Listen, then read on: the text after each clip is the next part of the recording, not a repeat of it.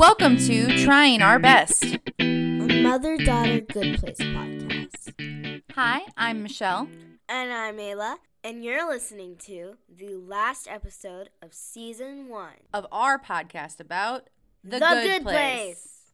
So we've finally made it to the final episode of Season 1 where we learn some information that changes the way we look at the entire show up to this point. And that's one of the things we're going to talk about today. Before we get started on that, though, we first want to thank you so much for listening to us. We've had so much fun with this project. We are planning to continue with Season 2, but we're going to be taking a little break.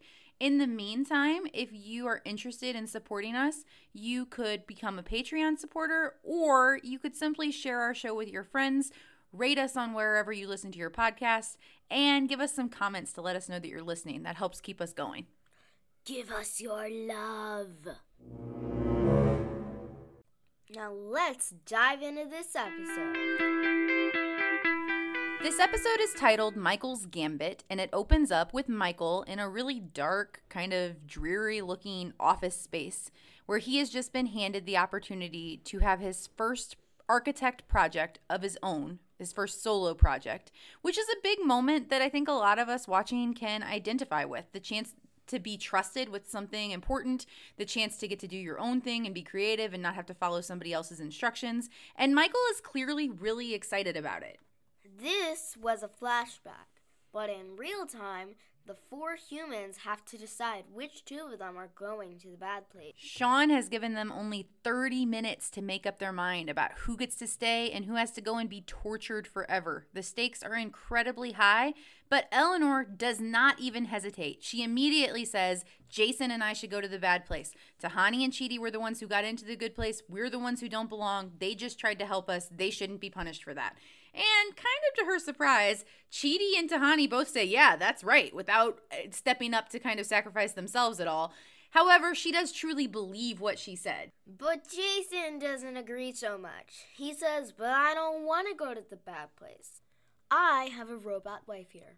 And in making his argument, he shows that he was listening to at least some of Chidi's lessons on ethics because he says it's basic consequentialism. He may have been sent there by mistake, but since that point, he tried to just stay out of everyone's way. And Chidi has actually done, as far as Jason is concerned, more bad acts in his time in the good place than Jason has. And he kind of has a point. I mean, Jason sort of just sat around playing video games while Chidi murdered Janet and helped Eleanor hide from Michael. But Eleanor grabs Jason, takes him out in the hallway, and is talking to him and explaining to him why they don't deserve to be there, and it would not be right to send Chidi and Tahani in their place. While she's convincing them, Tahani can see them but can't hear them, and Tahani says, look at them, they're probably conspiring against us. And Chidi immediately says, no, Eleanor wouldn't do that. So we can see that Chidi believes in Eleanor, believes that the ethics lessons have worked, and believes that she has really become a good person who will do the right thing. Eleanor eventually convinces Jason, but then real Eleanor bursts in and she says, I'm going to the bad place. No argue about it. The only reason I was ever happy here is because I thought he loved me, but it appears he doesn't. So this is a particularly interesting development because not only does it mean that now between Eleanor and Jason, only one of them has to go to the bad place, but it also means that Chidi has been put in this position where he knows that someone who was such a good person, who did so many good things on Earth, is going to be tortured forever because of him. And we know Chidi already feels guilty and gets stomach aches every time he has to make a decision. So the idea that he didn't make the right decision by loving real Eleanor back is going to torture him forever. You can't choose to love someone. It's a reaction. You know it when you know it. That's a decent point, but there is plenty of evidence that Chidi really is being tortured about it because what does he say next? And then he says, I'll go to the bad place. So they're all starting to bicker over who should go to the bad place or who shouldn't go to the bad place. At one point, Tahani says that she and Chidi are going to the bad place because she really loves him. And as they're all arguing over this and everyone's fighting and everyone's kind of getting angry with everyone else, Eleanor says, wait, I have a plan. And she calls Michael and the judge out and says, we've made our decision. Call the train. We're headed to the bad place. She tells them that she and Chidi are going. And the others are kind of like, wait, what? We did not discuss this. And Sean says, I disagree. Eleanor and Jason are the bad ones. And then Bombajan comes in and says he has a solution to everything, trying to distract them. But Eleanor says that she and Chidi are going, and that is that. So it's interesting to see all of these people trying to stop an actual decision from being made. And essentially, Eleanor's calling their bluff. Every time they're like, but what about this? But she's like, nope, we've decided, get the train. And when they don't, she says they can't call the train to the bad place because we're already here. This is the bad place. And at that moment, Michael breaks character. He's always been very kind and very kind of a bumbling grandfatherly figure, but he starts laughing maniacally and he calls Eleanor, he tells Eleanor that she sucks, so he gets mean, and we find out that she's right. He is not a good place architect. He's a bad place architect, and he's designed this entire neighborhood as an experiment to get humans to torture each other. There were several hints of this. I mean, think about it. Does anybody really like frozen yogurt? So one of the things that Ayla and I have been talking about is how much this big reveal changes everything we thought that we knew. In particular, it changes our perspective on some of the characters. We who are rewatching this knew this all along, and it was so hard not to tell you guys about this. Because for most of the show, you think that Chidi and Tahani have really earned their way into the good place. So at this moment, when you find out that they actually got sent to the bad place, you have to question everything that you know about them. In fact, they question what they know about themselves.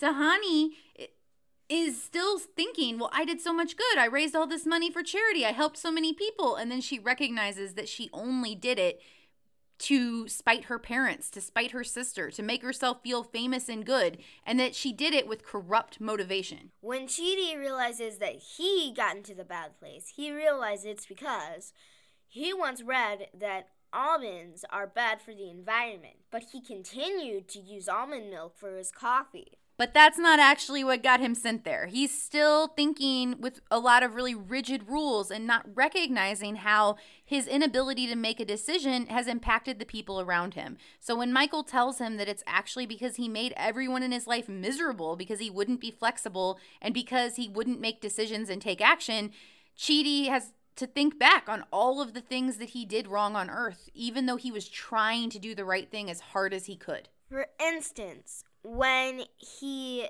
took too long to pick a restaurant and an air conditioner fell on his head. And when he let everybody down at the soccer team and he couldn't pick a team member. So this big reveal definitely changes the way that we understand those characters, but the character that it changes the most for me is Michael. Through this whole thing, we've thought that he was a good guy, trying to find a way to make all of these people living in this community have a great afterlife, live in paradise. And we find out that he was doing just the opposite. He was trying to torture these people intentionally, and he wanted to be there to see it. That was the whole reason that he came up with this plan, because the old-fashioned way of torturing people just had them go into whatever torture chamber it was, but the people who designed it didn't even get to be there firsthand to watch the people suffer. And that's what he wanted. He wanted to see it up close. So, I mean, Michael really is a terrible whatever he is, but he's kind of genius. Evil, but genius. And that means that every scene we've seen him in, when he was playing skee-ball and letting loose with Eleanor, when he was letting Tahani talk him into having more self-confidence, that was all a lie. He was pretending that entire time and really letting people connect with him and feel responsibility for how they treated him when he was not doing the same back to them. So the first time that I saw this, that was the thing that stuck with me the most, was just how much Michael was able to trick everyone. And Michael's not the only one. I mean, except for the 4 humans and Janet, everyone else in the neighborhood had a role to play. One of the biggest deceivers is real Eleanor, who is actually one of the bad place workers named Vicky, who was super excited about the opportunity to torture these humans and get to play a role where she got to have a firsthand position in making them miserable.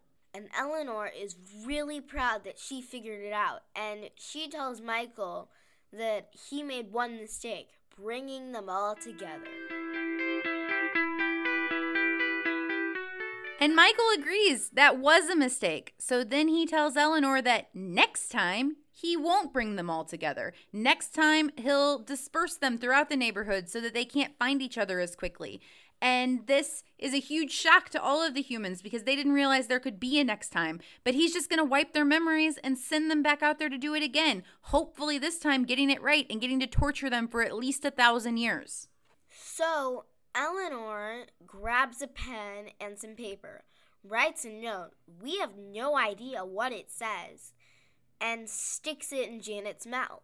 This brings us to our question of the day. Both Eleanor and Michael are trying to learn from their past experiences to make sure that they don't make the same mistakes and missteps in the future. This is something that we have to do in real life. So our question of the day is, how can we make sure we learn well from our past experiences? So pause the podcast, talk about it, think about it, write about it, and then come back.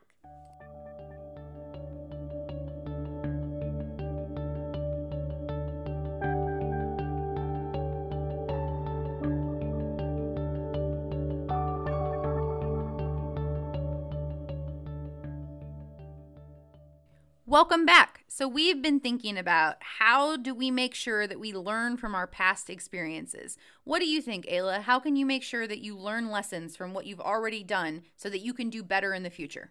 One thing you can do is think about the mistakes you've made and how you can make them better.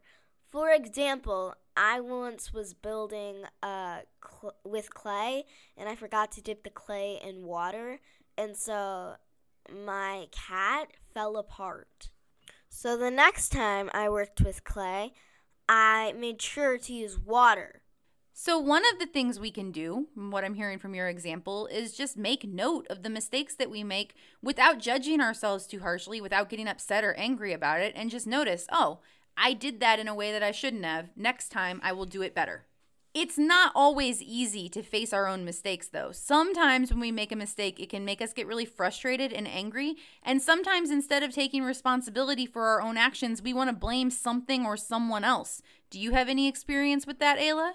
Like when my mom makes me do typing and the computer messes it up. So one of the things we've been talking about when you do that is that it's not the computer messing it up, right? That it's something about the way you're putting your fingers or the way that you're paying attention, and that if you want to change it, you're going to have to make changes to yourself, right? And it's hard to confess it because I'm so frustrated in the moment that I don't know how to do it. And that's not just something that kids deal with. Adults deal with that all the time. We don't want to own up to our mistakes. We don't want to have to take responsibility for something that feels better to make outside of our control so that we don't have to change anything. It's a very human thing to want to run away from something that makes us feel frustrated. But if we actually want to learn from our experiences, we have to get over that discomfort and deal with it. One of the best tools that we have for learning is reflection. And reflection is stepping back and looking at what happened and really thinking about it.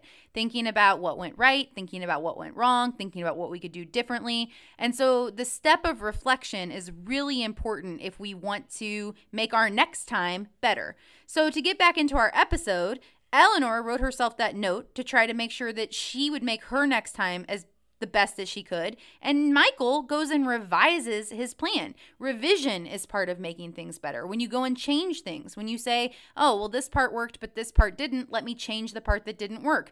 And even though Michael's plan is an evil one, he really is trying to make it better. What kind of changes does he make? We find out in Fake Good Place attempt number 2. So there are pizza places everywhere instead of frozen yogurt places. And Eleanor has a new soulmate. Michael has not put them together right away, and Eleanor isn't connected to Chidi, so she doesn't have that access to learning to become a better person. But one thing we do see is that she's about to confess right away to her soulmate. She's about to tell him, hey, I don't belong here. So that's something that stays the same. She recognized right away that she didn't belong in this place, which is something about Eleanor that stays consistent. However, her new soulmate runs away and says, hold that thought, I'm going to go work out. And so we know that new soulmate is not actually human at all and that he's part of Michael's plan. And we see how Eleanor is super confused, and then she gets the note from Janet that she wrote to herself. What was that advice that she wrote to her future self, knowing that she wouldn't have any of her memories left to help her? On that note, she saw Eleanor find Chidi. So this is where the whole season leaves off, is with Eleanor knowing that if she has any hope of solving this problem, of becoming a better person, of getting out of this predicament, she needs to connect with Chidi. And I think that it's important for us to see that the main lesson from this entire season is that we can't do it alone, and we need to help each other out, that we become better people when we work together, when we connect with others. And this is where this episode ends. We are going to take a little break before we start on season 2, but we will be back, and you will know all of the juicy stuff that happens. We really thank you for listening to us for all of these episodes, and we hope that you've enjoyed it. We'd love to hear from you, and we'd love it if you shared our podcast with your friends. Thanks, and we'll see you again when we start season 2.